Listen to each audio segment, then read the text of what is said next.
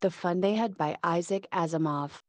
Margie even wrote about it that night in her diary. On the page headed May 17, 2155, she wrote, "Today Tommy found a real book." It was a very old book. Margie's grandfather once said that when he was a little boy his grandfather told him that there was a time when all stories were printed on paper. They turned the pages, which were yellow and crinkly, and it was awfully funny to read words that stood still instead of moving the way they were supposed to on a screen, you know. And then, when they turned back to the page before, it had the same words on it that it had had when they read it the first time. "Gee," said Tommy, "what a waste." When you're through with the book, you just throw it away, I guess. Our television screen must have had a million books on it and it's good for plenty more. I wouldn't throw it away. Same with mine, said Margie. She was 11 and hadn't seen as many telebooks as Tommy had. He was 13. She said, "Where did you find it?" "In my house." He pointed without looking,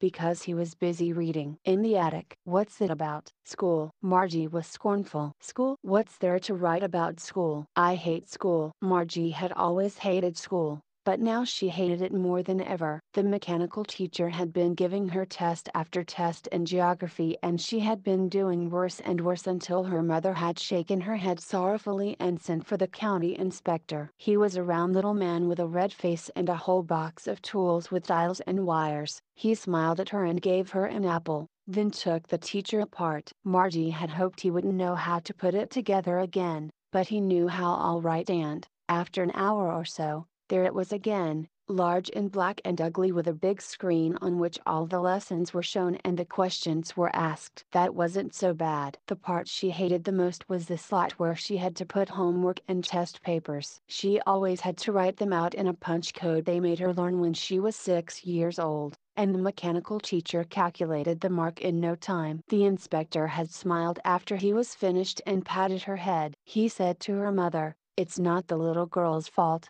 Mrs. Jones." "I think the geography sector was geared a little too quick." "Those things happen sometimes. I've slowed it up to an average 10-year level." Actually, the overall pattern of her progress is quite satisfactory. And he patted Margie's head again. Margie was disappointed. She had been hoping they would take the teacher away altogether. They had once taken Tommy's teacher away for nearly a month because the history sector had blanked out completely. So she said to Tommy, "Why would anyone write about school?" Tommy looked at her with very superior eyes. "Because it's not our kind of school, stupid. This is the old kind of school that they had hundreds and hundreds of years ago." Margie was hurt. "Well, I don't know what kind of school they had all that time ago." She read the book over his shoulder for a while, then said, "Anyway, they had a teacher." "Sure, they had a teacher, but it wasn't a regular teacher. It was a man." "A man? How could a man be a teacher?" "Well, he just told the boys and girls things and gave them homework and asked them questions." "A man isn't smart enough." "Sure he is. My father knows as much as my teacher." "He can't." "A man can't know as much as a teacher.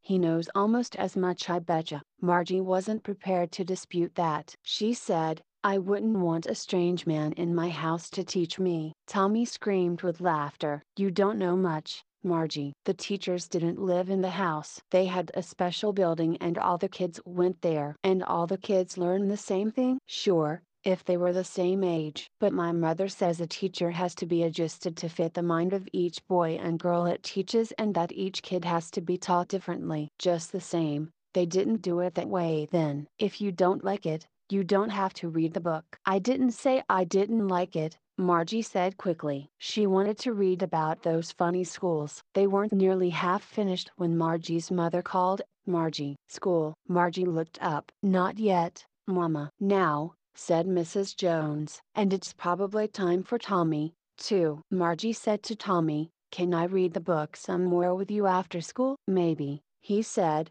nonchalantly. He walked away whistling, the dusty old book tucked beneath his arm. Margie went to the schoolroom. It was right next to her bedroom, and the mechanical teacher was on and waiting for her. It was always on at the same time every day except for Saturday and Sunday, because her mother said little girls learned better if they learned at regular hours. The screen was lit up, and it said, Today's arithmetical lesson is on the addition of proper fractions. Please insert yesterday's homework in the proper slot. Margie did so with a sigh. She was thinking about the old schools they had when her grandfather's grandfather was a boy. All the kids from the whole neighborhood came, laughing and shouting in the schoolyard, sitting together in the schoolroom, going home together at the end of the day. They learned the same things so they could help one another on the homework and talk about it. And the teachers were people. The mechanical teacher was flashing on the screen. When we add the fractions half and 1/4, Margie was thinking about how the kids must have loved it in the old days. She was thinking about the fun they had,